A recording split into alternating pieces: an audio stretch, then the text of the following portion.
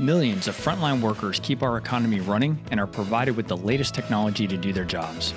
But digital adoption, especially by frontline workers, is really hard. This is Frontline Innovators. We explore how to overcome challenges and achieve success when we empower our essential workers. I'm Justin Lake. And I'm Gene Signorini. Together, we speak with experts who are leading the way and driving digital transformation to the front line. This podcast is sponsored by Skillful, on a mission to help frontline workers learn and use the technology needed to succeed in their jobs.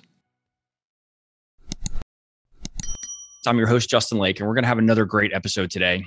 Today's guest is a curious, creative, and strategic leader, passionate about people, culture, and designing high-impact projects. She is currently an organizational design and change management consultant at Boeing. Please welcome Eva Althaus. Hello, Eva. Hi, I'm so glad to be here. So glad you're here as well, and really looking forward to kicking off our conversation today. So we always start the conversation with the same question. What do you think is the biggest challenge facing the deskless workforce today? Short answer, empathy. Lack of empathy. Okay, tell me about that. Yeah, I think frontline workers today are experiencing the reality of accelerated change combined with uncertainty of their jobs and their situations, with a global pandemic going on, which involves all sorts of safety and health, concerns that they didn't even have to worry about in the past. And they are also expected to perform the best they can with shipping issues occurring globally. Yeah. And family issues where their kids are not able to attend schools regularly, where their family just calls in and tells them, I have COVID.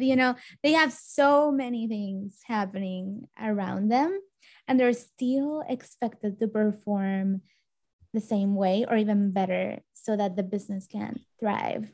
So I think empathy is lacking. We have a pandemic of lack of empathy right now. Yeah. For a lot of reasons, including probably leaders are also facing these situations at different levels. But at the same time, there is no real visibility of the amount of emotional and job-related tasks that they have to face and how they have to juggle with them. So I think that's what I believe is the greatest challenge for them today. Well, and you've brought up a couple of things, some of which we've talked about on the show before, but you just made me realize something else, which is, with the safety and health concerns and some of the things going on in our families, those of us that do our jobs primarily with a laptop, we can do our jobs from home, working in our home office or our living room in our kitchen, and we can actually tend to some of those family matters a little bit better during the last 2 years, where many of the men and women on the front lines have the same challenges in their family. But unfortunately, since they can't do their job from their living room, they're forced to have to go into the office. And so it actually makes both scenarios more difficult. It makes their family life a little bit more difficult. So they take that burden into work. And then, as you said, the expectations are that they do the same or better from a performance standpoint as they were doing before, but they have a lot more burden sitting on their shoulders. Exactly. Yeah. Well, that's a great way for us to start off the conversation. And I do love when the word empathy comes up a lot on Frontline Innovators, which is fantastic because that's exactly why we want to have these conversations. We want to talk about the human side of change, and you can't talk about the human side of change without really thinking of empathy. And so I do want to come back later and explore that with you. But before we do that, I'd really like to get to know you a little bit more and have you explain to our audience a little bit about your background. You've had some pretty extensive travels in your career. So I'd love for you to kind of share with us how you ended up in the role that you're in today and share some of that background. Absolutely.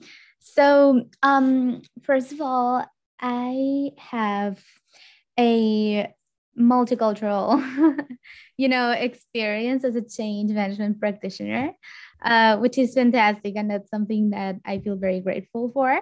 I am Mexican and I also live in the US. I'm currently in Chicago.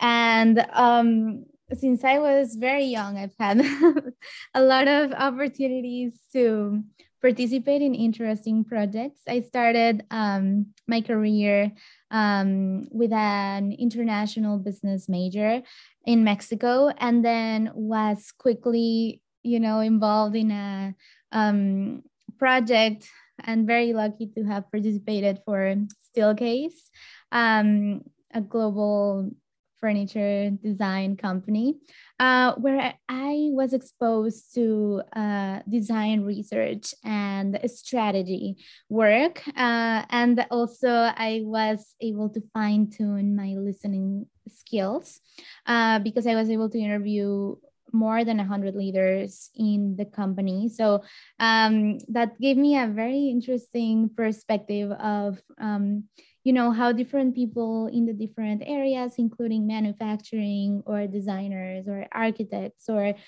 even, commercial areas think, and how they were perceiving the business strategy in that time.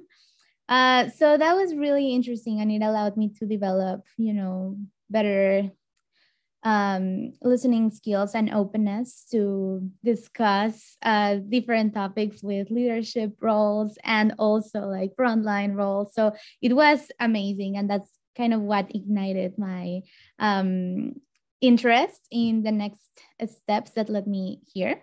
So can I ask you a question about that? Actually, before we go past that, I want to make sure I'd like to understand what put you in a position to be able to interview 100 different leaders in the company. Tell me a little bit about that.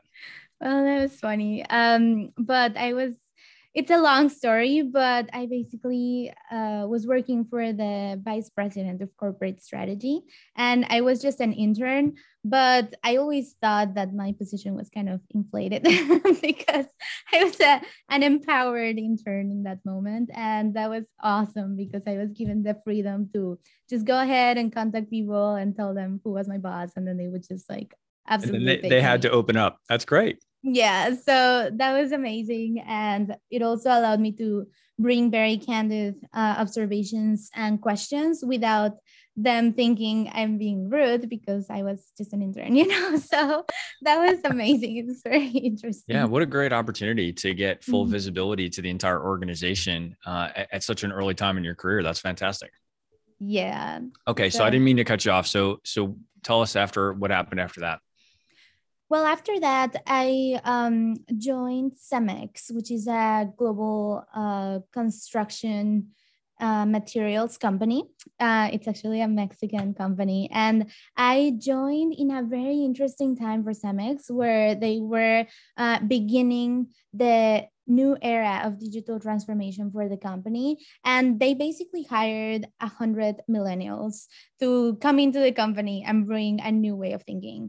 And I was part of that, batch of 100 millennials. But what was really amazing is that they trained us in two things. They wanted us to become generalists in digital transformation. So for a year, I was put into like different assignments and travel a lot to like explore different kinds of projects, but they were all related to technology, methodologies like agile or lean, innovation and UX design, analytics. So I was able to see different projects related to digital transformation. But at the same time, they wanted me to become a specialist in some of the core skills that they were looking for. And it happened to be change management, which to me was a very new term in that moment, And so for 1 year, I also received intensive training and got certified as a change management practitioner. So that was amazing. It was really, really interesting. And that just started forming a more like a clear path for me and for who I am today. Yeah. What was it about the change management, the introduction to change management, that caught your attention? I that's my favorite part about this. When I was doing work at Steelgaze and strategy, I was able to put together a lot of research insights of why weren't we being successful at becoming a globally integrated enterprise. And then part of that, became a proposal of different actions that we had to take. But at that moment, I had no idea of how to make this a reality for the people in the company. And once I jumped into Cemex, I realized that change management was the missing piece for that train that now I was beginning to learn. And that was just fascinating to me. So basically, you go from design and research strategy to the actual people side and understanding how people adopt new changes and how they adapt to them. So I was very happy to see that connection. Yeah, that's awesome.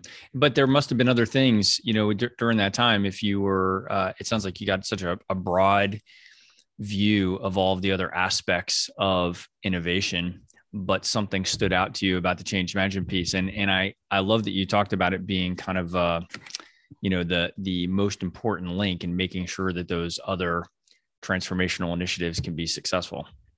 Yeah. So at Cemex, I actually was assigned with the role of research and development within change management.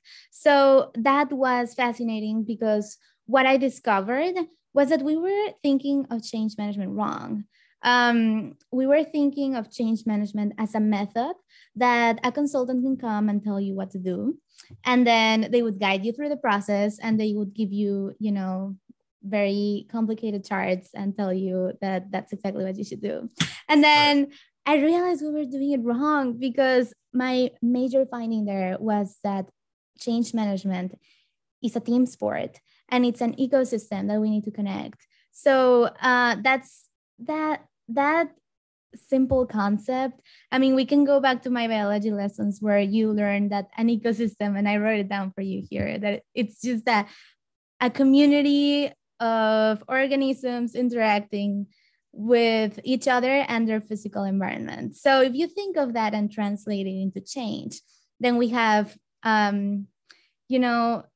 change can only happen when the right environment and the right players are performing their role effectively and in harmony with the rest of them. So that sounds very abstract, but in practice, I believe it was just realizing that we had different roles and we needed to equip them with the right knowledge, skills, and tools to be able to successfully implement change at all levels of the organization.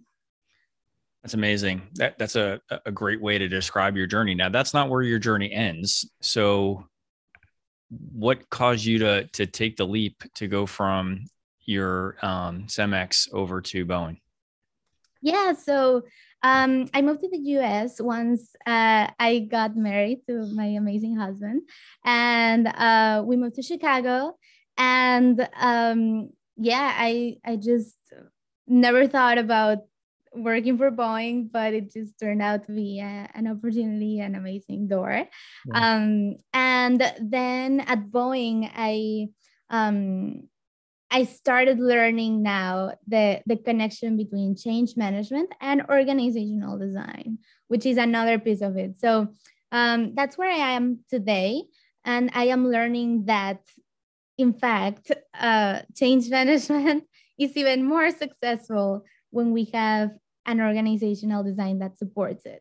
So I'm going to stop here. That kind of speaks to the comment that you made before, connecting back to biology and the ecosystem, right?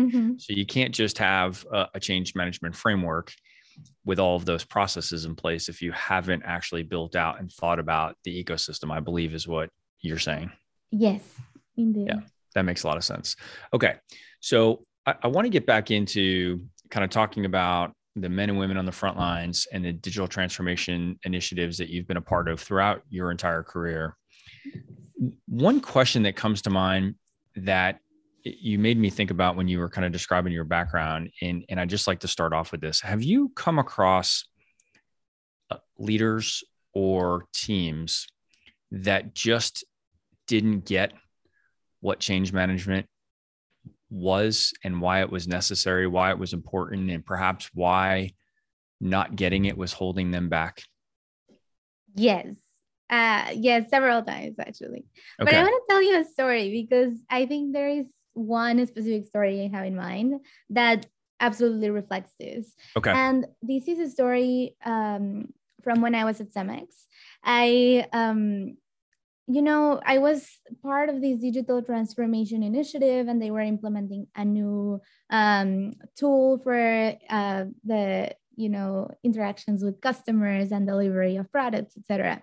And then there was this point where the leaders of different countries could not understand why weren't their sales force workers adopting the tool. Like they could just not understand it, because it was like making their lives easier. It was going to like simplify their work, and it was going to all of these ideas that they had in mind, but that they could not see reflected in adoption levels. And because of that, they called the change management team, and that was me. And they were telling me, so Eva, I don't understand. We followed your steps: communication plan, training plan, adoption metrics, and we're getting it wrong. And I was just like, you know what? I think we need to go and listen to the employees. I think that's what we need to do. We need to go and listen to what is happening. Have you sat down and listened to them? Yeah, I mean, I've tried to like tell them to send me their comments, but they won't. And I'm like, of course they won't, because you're their leader, and they are afraid that you're going to fire them, right? So let me help you out on this. And then that's where I use one of the tools that we use a lot in design thinking, for example. I don't know if you're familiar with it, but it's an empathy map. And I went to different plants and sat down with these different, groups. I traveled there and hosted a workshop where I told them, I'm not your boss. I'm not anybody who's going to put your position in danger. I'm not going to threat you in any way. I just want to hear what is going on and really understand what is like keeping you from adopting this tool. And how can I help you? So I got them together, and we had an empathy map session, and they pointed me out. What are they thinking? What are they doing? What are they saying? And how are they feeling about this tool? And gathering that perspective was just invaluable. Like it was great, because you could totally see just the most unexpected barriers to change. Like, for example, I'm just afraid because I have my client list that they've been clients of mine for years and years, and you're telling me that I have to put them in a system where eventually somebody can take over and that they're going to replace me. And I was just, it was amazing. And then after that, I documented all of these in an anonymous way, etc., and brought the leaders to a discussion in one place and told them, you know what? This is what they're actually thinking, and they're not going to say it to you. I'm telling you this. And after that, they actually put their heads together to think, okay, maybe we are designing this program wrong. So it was the change management failure was not just that they didn't follow the method correctly. It was that they weren't listening to employees properly. And they also weren't aware that the design of the program and the design of the tool was posing a threat over the eyes of the Salesforce. So that's just an example of, how sometimes there is this gap in the change management leadership and the change management adoption. I think that's a fantastic example. And what was interesting about your story, and I'd like to understand this a little bit more, because it sounds like there was some attempt to be deliberate and thoughtful about the change management before this failure the difficulty in adoption Mhm. happened. So knowing what you know today, would you make different recommendations to the leaders? I mean, I love the feedback that you were able to collect after they raised their hand and asked for help. But is there a scenario where perhaps you could have been able to gather that feedback in advance? What are some of the things that you might have done differently there? Yes. And I think that brings me to something we are putting in place at Boeing, for example. We're talking about building a change capability in the organization. And that's the one thing that if I could do different and back in time, it would have resolved a lot of these gaps.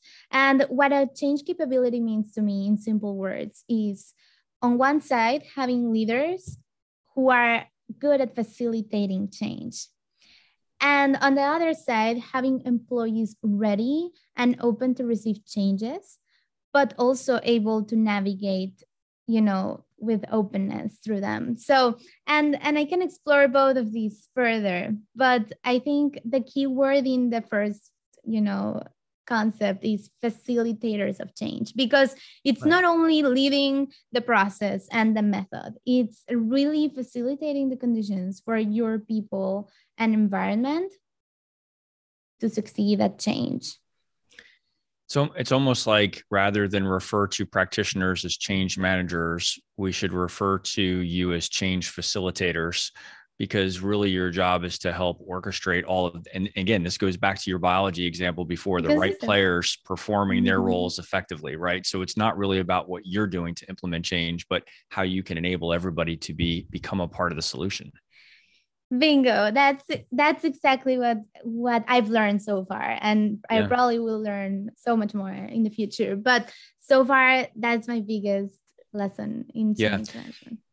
So something that you're really making me think about here, we often talk on this show, and I have talked about this through most of my career, is the importance of getting out in the field to meet with the men and women that are going to be impacted by technology before we go design and build something. But you've raised an interesting point that sometimes it might depend on who's asking those questions. So in the example that you talked about before, had the leaders gone out and asked some of those questions, their team may not have shared some of their concerns.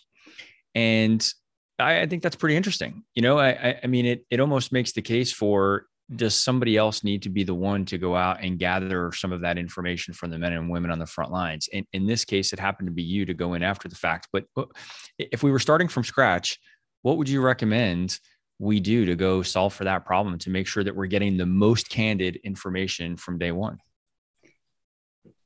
I think employee listening has to be a practice and a habit. If you just come in one day after implementing or even before implementing your change, you're going to be like, I don't have that trust level with you.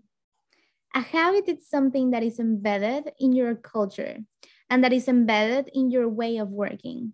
And if you do that recurrently and you build open spaces with real trust, environment, that will allow people to be more candid with you. But if they have a history of they never listen to me, they just come here and tell me that I'm doing things wrong and they're going to fire me, and they just once a year come and ask me in a survey, how am I feeling?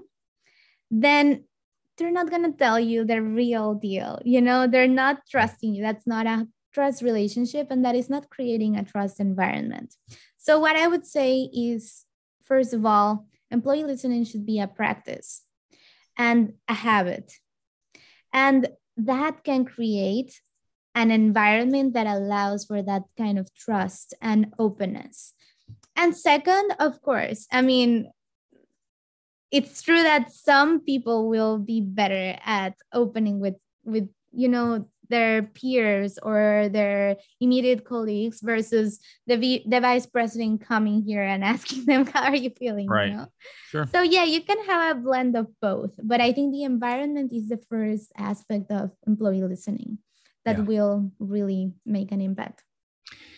And what that really reminds me is that you can't solve these challenges in the context of just a single project at a single point in time. This needs to be something that becomes a part of the culture, a part of the way that everybody in the organization thinks, or it's going to come off as, pretty opaque, right? It won't be transparent. It will probably be self-defeating in the long run. So it really has to be implemented, kind of culture wide. Yeah. And going back to the ecosystem part, but I really always think of change like that. But, there are capabilities going on constantly, and an ecosystem renews itself organically. And that's basically the way and the analogy I think of change management. Like, we need to think of how are we renewing our change cycles, and employee listening is the best way of doing that. You're going to get the best advice from the people experiencing the change versus a consultant like myself. I can teach you methods, etc. But if you really want successful change, you need to go out in the field. Yeah. I think if after this episode, if we were to go back and count the number of times that you've said the word listen, I think you're going to break the record today. And that's really interesting because it speaks to how important you feel that is. And I think, I may be wrong, but I think that many companies don't believe, particularly with frontline workers, that they have valuable feedback, that the men and women on the front lines have valuable feedback. I think sometimes they may say things like they don't know what they need, or they don't know what would be best for them, right? Or some variation of that. And whether they say those words or they just maybe don't ask enough questions because they think that. Do you think I might be onto something, or do you think that that's not the case? I think you are onto something, definitely. I mean, I've observed certain kinds of leaders who have that way of thinking. Right. I also think that the culture is changing right now. I mean, with this pandemic, I see a different behavior in the way we're approaching frontline employees, because we have no other way of doing change but through them. Right now they are the ones who are in the building resolving the things going on, and that they are the ones responding to the emergencies and everything. So leaders are starting to realize more and more that change is happening from bottom down as well, but in that sense we need to listen to them even more and give them the right tools and equip them better so that they are able to succeed in their everyday. Yeah. Well, let's face it, the workforce is speaking right now with their feet, right? So workers in many industries are leaving jobs. And every company that I know that I work with right now has hundreds or thousands of openings of roles on the front lines that they can't fill. And so maybe this is one of the silver linings of this whole experience in the workforce, is that they are getting a chance to provide some feedback. And if companies aren't listening, then they're not going to survive through this experience. Yeah, exactly. Yeah. All right. I want to switch gears to something else that we talked a little bit about when we first met. And that was what you described as the intersection between change management and design. And I know you've got some continuing education activities going on. So I'd like you to share with us that story and tell us what you mean by the intersection of change and design. Yeah, absolutely. So I am currently a student again. I am studying at the Institute of Design here in Chicago. And I am going through the Masters of Design Methods program. And I am just in the best place right now, because something that I am very curious about and passionate about is exploring how people change. And something that I discovered is that there is a big interconnection between change management and the design practice. Starting with my first response of this podcast, which is empathy. Both of these practices have empathy at their core, or at least must have empathy at their core. They should have it at their core, right? Exactly. And there are other interconnections, like, for example, the human-centered design allows for a better change, like an easier transition in change process. And that goes back to the example I shared. But if we had designed a program in a way that was thinking, like really thinking about the sales from its core, then the adoption of that would have been way smoother, right? So if we almost design in a way that allows for change, then your chances of being successful are exponentially higher. And then on the other part of it, it's like a cycle. Design brings new changes to the company, but change brings opportunities for more design areas. Mm-hmm. So I think there is just a lot to explore there, that leaders should be thinking about. I think leaders should be thinking about how are we using some design tools in our change processes. And again, for example, I've been using empathy maps as a means to understanding users, but I have also found myself using design thinking process to sit down leaders in a room and define their to be in the change management journey, right? So I think these disciplines can be, they won't fully merge, but I think they have enough interconnections that both leaders should be thinking of them both as tools to really succeed in their business transformation. Yeah. Well, one way, you're reminding me of another episode that we did. The guest was Doug Eichhorn from Whole Foods. And he said something that I won't forget, which is that we sometimes need, with the development processes now being very agile, we favor rapid change, right? Mm-hmm. And that's great, except that there are people on the receiving end of that change that sometimes they need a break. And, yes, so he talks about this in the fact that maybe we don't have to push every change out every 2 weeks or every 3 weeks for every sprint, right? Maybe there's some balance that we can find there. And I feel like that's one of the potential problems with saying, okay, well, we're going to improve the design. We're going to come out with some things that will actually make the process easier. But if we just do that every 2 weeks, we're going to inundate them with so much change that even though it's better, it's still going to be overwhelming. Do you think that's fair?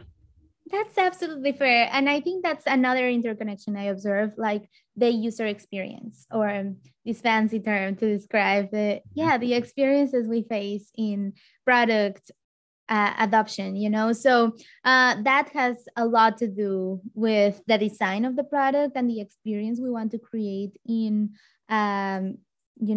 user or employee in this case.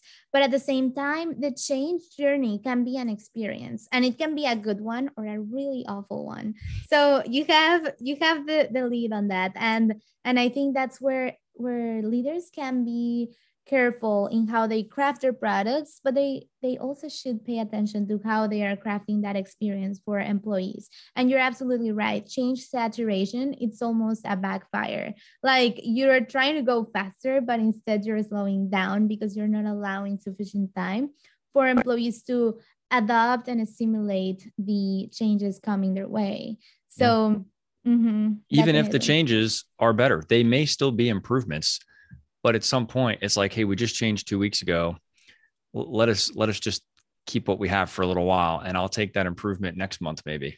Absolutely. And that goes back as well to the capability part, where, a product has capabilities. They allow you to do something you weren't able to do before. But the same happens if you enable a change capability in the frontline employees or in the leadership team. You want to make sure you're training them and enabling them to successfully navigate through change waves. And the more they learn about it, the better they will be at taking on your agile developments, So it's a two-way story here. Yeah, that makes a lot of sense. So you mentioned to me when we first met that English is not your primary language. And then we also talked a lot about the travels that you've been fortunate to experience in early in your career. How has that affected you and the way that you manage your role today? Yeah, well, first of all, it's definitely made me more aware of people in the room. And that is because my background as a Mexican, uh, you know, Mexican professional is a different experience to do that in Mexico, speaking Spanish and having conversations more fluidly with people, than Right. coming to the USA and then having to face the reality of a different way of thinking, a different leadership style. So it's not only about the language, but it's also about the cultural differences. And that learning process is rough. But once I've gone through that process, I think it's empowered me to do a better work, especially for change management, because I need to be able to talk with all kinds of leaders. And the companies I've been very blessed to work for are huge companies, and Right. they have international workers and a lot of global initiatives rolling out in a lot of different places. So I'm just thankful to have had a lot of exposure to different leadership styles, cultures, languages, because that has given me definitely more awareness of the needs of people. It's given me a better, sensitivity when I'm conducting interviews, research, and even when I am trying to grab all the change impacts. For example, uh, it's it's more natural for me to double tap and say, "Are you sure you finished telling me everything you want to say?" Because Yeah. sometimes people aren't expressing themselves to the max because they're afraid that their language will become a barrier. So I think I've just been, yeah, I've had this opportunity to work in Mexico, in the USA, traveled and worked with people in Europe, and then also hosted workshops in Egypt, virtually, and in Philippines, etc. So it's just such a different experience every time, but So you really just helpful. mentioned something where you said sometimes you feel like you have to double tap to really make sure that the person that you're interacting with is sharing all of the things that are on their mind. How have your experiences, like, are there other examples of things that you've learned to dig in a little bit deeper to help draw out more from those folks? Yeah. So right now at Boeing, for example, I started a program, and this program is a global initiative, and they wanted me to come up with a strategy, change management strategy that applied, for the enterprise rollout, etc. But once I started joining the conversations and listening to the different business units and their concerns and their unique situations, especially with their different locations, I realized we needed to change our approach. I told, the program leadership, I don't think we can just do an enterprise level strategy, all fits all. I think we Right. need to tap into each of the business units and go in there and do a change impact assessment and understand what is like happening there with their situations and locations, etc. And that's just something that came naturally, but that it's not necessarily what like program leaders naturally go for, because being aware and conscious that there are so many different changes just because you're implementing in a different location, that brings an absolute different perspective, way of thinking, challenges, and even situations that you wouldn't imagine, like external factors, for example. And I think it's just, yeah, important for. Are there cultural differences with the way that people adopt change, accept change, absorb change in different Yes, parts of the world? yes, there are. And I mean, I'm not gonna lie, there are some countries that it's not like they struggle with adopting change. It's just they have just different barriers to to their work, and their culture makes it different. So I actually took a course on on global awareness, and I learned, for example, there is a whole theory about like how some cultures are more polychronic and some others are monochronic. And what that means is some cultures are more relationship based and some others are more time management and efficiency based. So for example, the USA is a very monochronic country where people value their time, they value efficiency, they value like processes, and that mindset is great. And for some of those initiatives, it works really well. But when it comes to engaging people, it's really hard to just tell them, you can do this and it's going to be great, and give them a motivational speech and make them change. That's just different. But then you go to Latin America, and Mexico, for example, is a very polychronic on the opposite side. And Mexico doesn't value time as much. And if you pressure them to adopt something on a specific time, it's going to be really hard. But instead, they value like relationships. So a motivational speech and badges and those kinds of things work really well. So it's just interesting. Yeah. What's one piece of advice that you would give to somebody coming into a digital transformation initiative that maybe you wish you had heard earlier in your career? Okay, in a digital transformation initiative, I would say get to know the business before you put together a strategy. So you want to go and ask questions and get to know who is taking which roles, how the system works, because that will allow you to define what are the capabilities that are missing. For example, you can identify if the leaders already are great communicators and great, sponsors, then use that as your leverage and apply it. But if they aren't, then you can identify those gaps. And on the other side, like go and understand the business and say, okay, the frontline employees are concerned with these topics this month. Like you really need to be aware of that.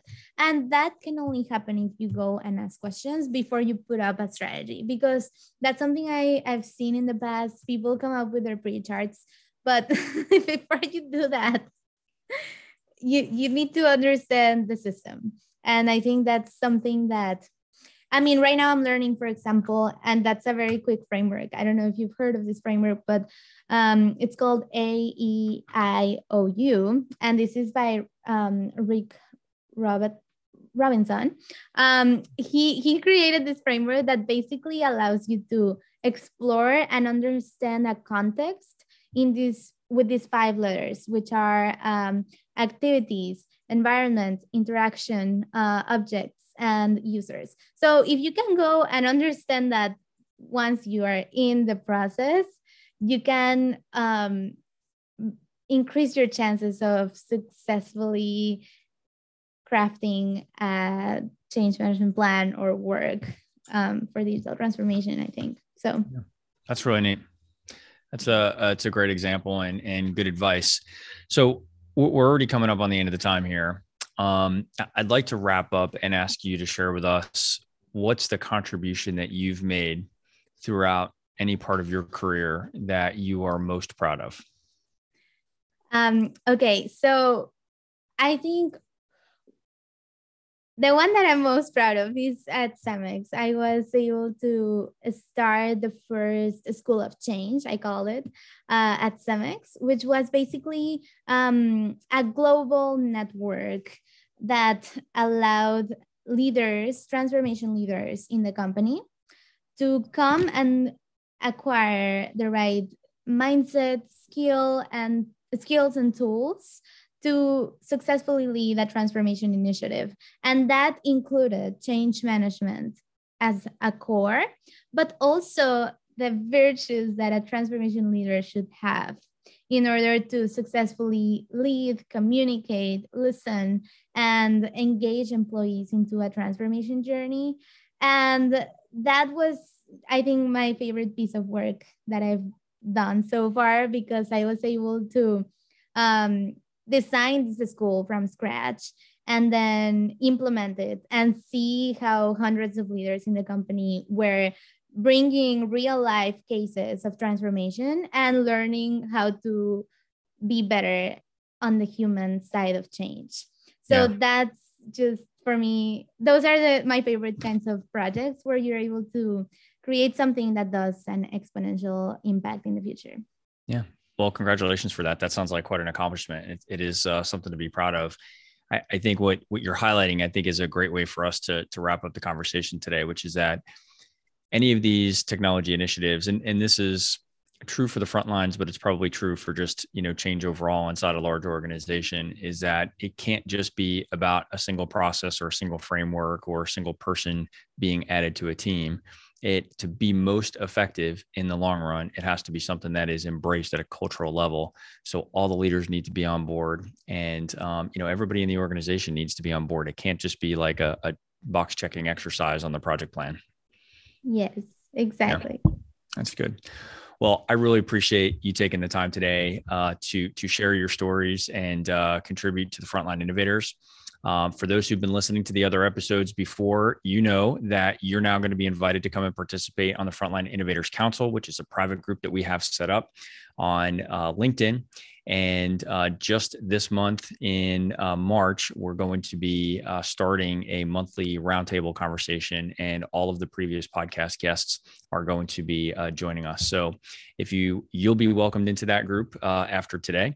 And if you know of others that would be great contributors in that group, their fee for entry is just to come and sit on a podcast with me or with my co-host Gene for 45 minutes. And we'd love to have you come and be a part of that organization with us. That's amazing. I'm very excited. And thank you again for this invitation. Excellent. Well, we do need to wrap it up there. For our audience, I hope you've enjoyed this conversation as much as I have. If so, please share and rate the podcast. 5-star ratings help ensure that it gets promoted to other professionals like you that are innovating on the front lines. This podcast is sponsored by Skillful, the mobile digital adoption platform for deskless and frontline workers. Visit the website at skillful.com. That's SKYLLFUL.com. And if you or someone else you know is out there innovating on the front lines, we'd love to hear about it. Please reach out to me on LinkedIn and share your story, and we'll see you on our next episode. Thanks again for your time today.